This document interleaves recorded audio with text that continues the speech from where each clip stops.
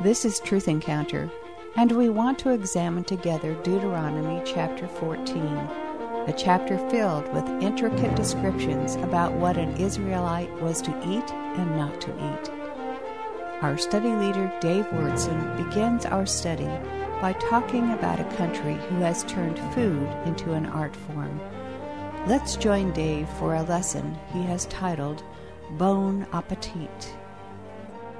When Mary and I were visiting with the missionaries in France, I noticed about the French culture something that I really like, and that is that they make an art form out of eating. Now, as Americans, we've gotten you this thing, you run up to McDonald's and don't even go in and sit down. You go through the drive-thru and you want it to happen just like that. You want the hamburger to be there. And we pride ourselves that it takes less than 45 and a half seconds to be able to make an order and get a hamburger, not the French. In fact, the French are a little bit like the people where Dave Lowry is from in Lancaster, Pennsylvania. A friend of mine tried to put a fast food restaurant into the Lancaster area. In fact, Mary and I went to this restaurant early in its initiation, and Lancaster people would walk in, and instead of going to the counter like you're supposed to do at a McDonald's or a Brahms, they would go in and sit down, and then they would just sit there. And they would wait for something to happen. And what was supposed to happen is someone was supposed to come and ask you for their order and your order, and then to serve you the food. And my friend's idea really busted. They had to change over the whole philosophy of the restaurant because the Lancaster Dutch people are still into that more of a European field, evidently, of you're supposed to sit down and enjoy a meal. In fact, in France, if you go for Sunday lunch, it may as well be Sunday dinner too, Sunday supper as well, because it goes one course after another. I think it begins with kind of a vegetable salad. Now, Mary really got into that vegetable salad. If I'm honest, that's really not my thing. But in France, they do have tremendous vegetables. I've never had carrots that were as good. But man, when you get through 8 or 9 courses and you end with the cheese, now I can handle that. Man, they have got the most fantastic cheese imaginable. In fact, one of the biggest outreaches for missionary work in the land of France has become eating. If you want to really touch base with people, if you really want to be able to spend time with people, you have to eat. You invite them to come to your home and you go through one of these 20-course meals. And before you start out, they even have a neat slogan to kind of motivate you as you start. After you say the blessing, they say, Bon Appetit, which means have a great appetite, and you're supposed to just enjoy everything. Now, you say, Dave, what in the world are you doing talking to us about food? Because God is really concerned about the food that you eat. In fact, if you analyze religions around the world, you're going to find out that religion always gets around to food.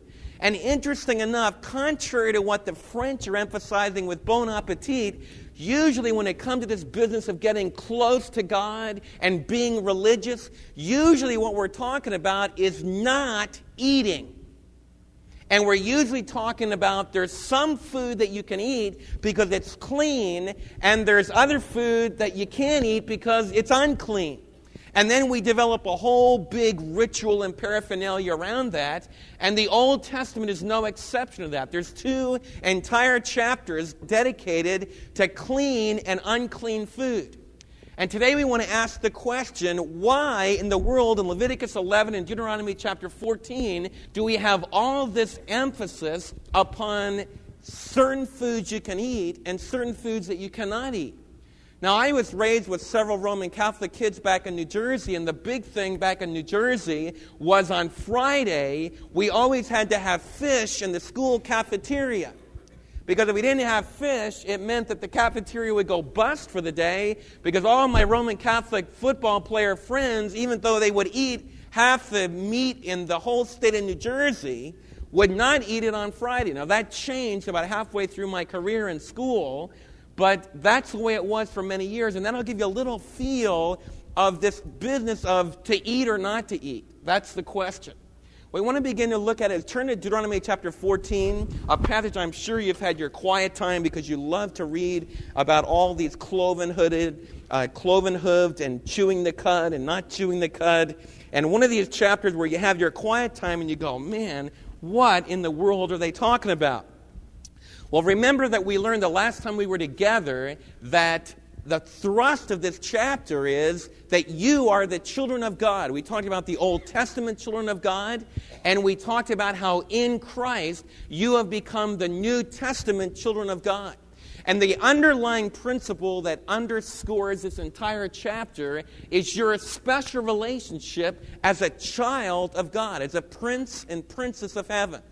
And we learned the last time we were together that one of the reasons we shouldn't mark our bodies, we shouldn't cut our body in vicious funeral rites and in these terrible mourning rites, is that you're a holy person. You're a set-apart person. You're a child of the King, and therefore God's Old Testament people were not supposed to get involved in all of these tortuous, ritualistic mourning rites that would hurt someone's body. And the reason for that was you are a child of God. Now it goes on in verse 3 to talk about some other things that we shouldn't do. Look what it says. Do not eat any detestable thing. Now you'll get the feel of this word detestable if you understand the meaning of yuck, which you all do. Your kids do it, and moms work for years to get kids not to come to the table and go, yuck, I don't like that. The word detestable means something that turns someone off, specifically God, something that God doesn't want his children to do. In the Old Testament, God wanted to really get across the yuck principle to his people. And we're going to talk about some reasons why this principle was so important. In fact, this principle was so important that it's still working among the Jewish people today. This principle of refraining from what to them is detestable or abominable or disgusting. And that's what the emphasis of this chapter begins with. Don't eat what is detestable. Now, these are the animals that you can eat. The ox, the sheep, the goat, the deer, and all the deer hunters said. The gazelle, the roe deer, and all the deer hunters said amen again. The wild goat, the ibex, the antelope, and the mountain sheep. And so there's a lot of hunting that could be done in ancient Israel. Just be sure that if you go on a weekend, that you have some quiet time with the Lord and set some time apart for Him and then enjoy yourself. But evidently a lot of the game deer and that kind of thing, the ibex and the wild goats, were all clean animals that could be eaten. You may not eat any animal that has a split hoof divided in two and that chews the cud. However, of those that you may eat those animals. However, those that chew the cud or that have a split hoof completely divided, you may not eat the camel, the rabbit, or the coney. Although they chew the cud, they do not have a split hoof. They are ceremonially unclean for you. The pig is also unclean. Although it has a split hoof, it does not chew the cud. You are not to eat their meat or to touch their carcasses. Now, that introduces us to one of the heartbeats of Judaism. Down through the centuries, that little verse, you must not eat the pig is also unclean to you, has been words that Jewish people have lived and died for. In fact, in about 167 BC, Antiochus Epiphanes, who was the Syrian ruler, decided he was going to change all of that, and he forced the Jewish people throughout his Syrian empire, which went from the land of present-day Israel up into modern-day Syria, the Damascus area, and then stretching out even as far as Babylon. As Antiochus controlled an empire throughout that population of Jews, he made them and forced them to eat pig. He created a revolution. He created what's called the Maccabean Revolt, and 3 years after he tried to get the Jews to eat pig, they forced him to eat crow because they destroyed him. Not really, but they defeated him. And they're able to gain independence in the land of Israel. One of the few times that Israel, after their captivity in Babylon, were able to gain a semblance of independence. And what it illustrates, and one of the things you need to do as you read God's Word, is to be able to enter into not just to your own feelings, but enter into the feelings of other people. Now, as we introduce this idea of clean and unclean food, and we learn about deer that's clean, and oxen that's clean, and cows that are clean, so all the Texans are really in really good, but the pigs are not. Now, that's a little bit tough on us, because as Texans, you even notice when they go to the Cowboy game, they like to have a big roast pork thing. We have to ask the question, why did God give these principles to his people? I want to suggest 3 reasons why in the Old Testament, God said, you can eat this, you can't eat this.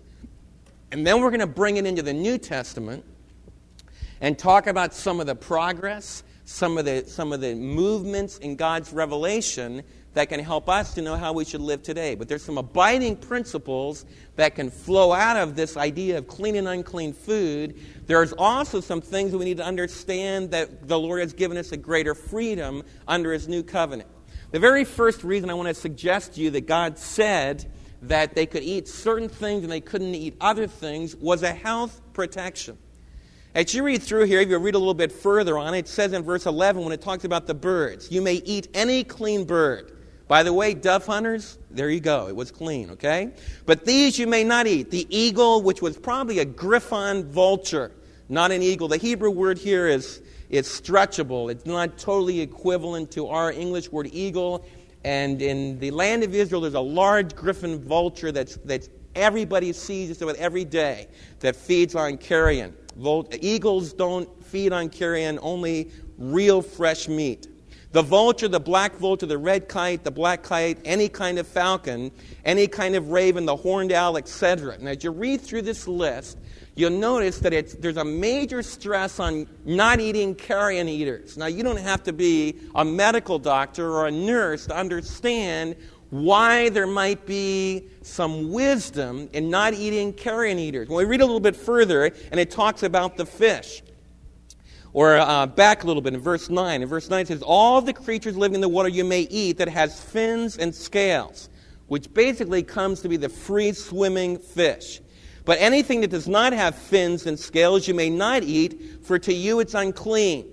And there we have a lot of the bottom eaters, and we have different, even like oysters that we have in the Gulf of Mexico. Even in our own culture, we've had some problems with some of those kinds of fish. We read through chapter 14 of Deuteronomy. One of the things that begins to hit us is that there's some hygienic reasons behind the law that God gave. Now, we're going to find when we move into the New Testament that I think we need to be very careful that we don't make it just an airtight thing. Like I had a close friend that wouldn't have sausage on his pizza with me because he didn't want to eat any pig. But there is a feel in this chapter when you focus on the not eating carrion, the fish that were clean, those that were unclean, and the pig as well. Every grammar school kid has learned about trichinosis and the danger of not carefully cooking the pork that we eat. And so one of the basic things that God is stressing to his Old Testament people is that he cares about their health. He wants them to be free from these diseases. In fact, the college that I went to had a doctor that wrote a book called None of These Diseases. And he traced through all the food laws in the Old Testament and built his case on the fact that it was for hygienic reasons. Now, I think we need to be careful in light of some other things we're going to talk about a little bit later on, where the Lord declares all food clean. Because God couldn't declare all food clean if food in itself was intrinsically unclean. And one of the principles that I want you to think about as we develop this is that evil is not located in things. The evil is not in a drink. It's not in the food. Evil is something that comes from within our hearts and from the evil one, Satan.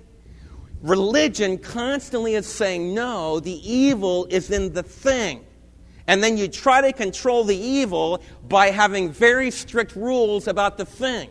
And one of the things that I want you to understand is that will not work. And some of you right in this audience have tremendously powerful habits because you're trying to control evil with rules and regulations to keep you away from the thing, and it keeps driving you nuts because in secret you're controlled by the thing. But the overarching principle here is that the Lord wants you to realize you're His child. And He loves you. I want to say that again. God, rather than taking things away from you, rather than destroying the fun in your life, is trying to give you a bon appetit, a good appetite. He wants you to enjoy. God would say to you when you sit down to a meal, bon appetit, enjoy. And He says, I want you to eat things that will be healthy for you, that will be good for you. And He gave His Old Testament people, under primitive conditions, some very carefully laid out laws that did protect them from many diseases. So that wasn't the overall principle, but in chapter 14 there is some feel of hygienic reasons. And I think an abiding principle is that we as believers need to be careful the way that we cook our food, the way that we prepare it. We need to be very careful not to do things that hurt our temple. And because our body is the temple of the Holy Spirit. And your daddy in heaven says your body's good. It's a special thing that I've given to you. And I want you to treat it like my dwelling place. And your daddy in heaven says, I want you to eat well. I want you to eat healthy. Second of all, a lot of the animals that are labeled as unclean in this chapter, for example, like mice that you wouldn't have any trouble with. Most of you have not been tempted to eat many mice this past week. You let your cats handle that. But mice and also pig. In fact, there's a real strange little expression here in verse 21. Do not cook a young goat in its mother's milk. Now that is a strange one. Do not cook a young goat in its mother's milk. Until you read a little bit about the background of the ancient Near East, and you read in the Ugaritic literature that we have a little incantation, a little formula from a place called Ugarit, which was one of the capitals of the Canaanite people, that talks about a ritual where you take a goat and you boil it in its mother's milk, and then you take that milk and you scatter it out on your fields, because the idea is that when you combine the evidence of the potency of your flock as evidenced by a young goat, and you combine that with the milk, which is the life-giving fluid to the little baby, when you combine those two powerful principles of fertility and you scatter it on your fields, you can make your wheat grow higher. And that's what the Canaanites would do. And so there's some feel here that somehow boiling a kid in its mother's milk was related to idolatry. It was related to superstition and to magic. And one of the major theses that we've had in the book of Deuteronomy is that as God's people, we are to stay miles and miles away from the occult and from idolatry. There's also a feel in this that something's very much astray in not recognizing the order and the goodness of God's creation. Milk is what's to give a little kid new life. I'm talking about a goat new life, okay? And all of you that have tried to raise animals where their mother, couldn't feed them, have gone through very elaborate things to be able to cause those little animals to live. And you know that milk is life-giving. For example, when we were raising collies, I would have Elaine McWhorter come into our house and teach us, if they couldn't drink, how to be able to tube feed them so that we could get some of that life-giving fluid into their stomachs. And it's amazing how powerful that life-giving fluid was in giving new life. Milk is to give new life. To boil a kid in its own mother's milk is just aesthetically not pleasing, because you're using to produce death what should produce life. As you read the Bible, you learn that God is very sensitive to aesthetic things, to artistic things, to the way that He would like things to be. And so it's possible there's some of that feel as well. So the pig, for example, to use another illustration, the pig was often used in Canaanite sacrifices. And that was a custom that continued, right up into the time of our Lord in the areas of Canaanite domination. And one of the major reasons that the Lord told them, do not eat pig, was in their time and in their day, often the pig was used in pagan revelry, in pagan idolatrous worship. And so the Lord wanted His people to have a clean break from idolatry, so He said no. So we have hygienic reasons. We have a very strong break against any involvement in idolatry. The third thing is, it's just the way the Lord wants it. Part of culture is that some things can be eaten and some things cannot. You say, Dave, what are you talking about that? What are you talking about? Well, when we went out to eat with the Bogases in a city right near Paris, there were some marvelous steaks that were right up there. They looked delicious. They were not that expensive. They were horse. And the French swore to me that it's really delicious. But I didn't eat any. Why not? And why are all of you laughing? Objectively, you say, because it's unclean. That's right. No.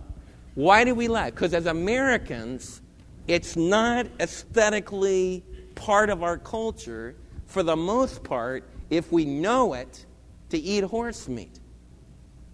But in the French culture, it's absolutely acceptable. And that's the way people are. In fact, you know what? Those are the distinctives of people. It's what keeps people apart. It's what keeps people different. And part of God's good creation is that He likes things to be different at times. In the Old Testament, it was very, very important for His Israelite people to be different. One of the major stresses of the book of Deuteronomy is the Jewish people, God's children, are to be different. They are to be separate. They are to stay away from idolatry. They're to be distinctive. They were to be distinctive in the way that they dressed. They were to be distinctive in the way that they ate. They were to be distinctive in the way that they lived. You know why? Because God wanted to keep His Old Testament people away from infiltrating with the unbelievers. Because if they infiltrated with the unbelievers, they would disappear as a culture. And if they disappeared as a culture, there would be no King David. There would be no line of David. Eventually, there would be no messianic promise. There would be no Virgin Mary that could be a Jewish girl that 1,400 years after this chapter was written, there could be a girl who was Jewish, who was a distinctive person, part of a distinctive race, that could have an angel come and announce a distinctive birth to her. One of the major thrusts of the Old Testament is God's Old Testament people have got to be distinctive. Very important idea. And that's why we have the food laws. You know why? Because these food laws made it hard to eat with unbelievers. Because almost everything an unbeliever served you was what? Unclean. Mary and I had a little feel of this. We had a friend of mine that has often guided us in trips to the Holy Land. In the time that I've gone, came and ate at our home. And man, Mary had to check through every single thing that we were going to have, and we almost blew it and combined like hamburger and ice cream, which wasn't going to work.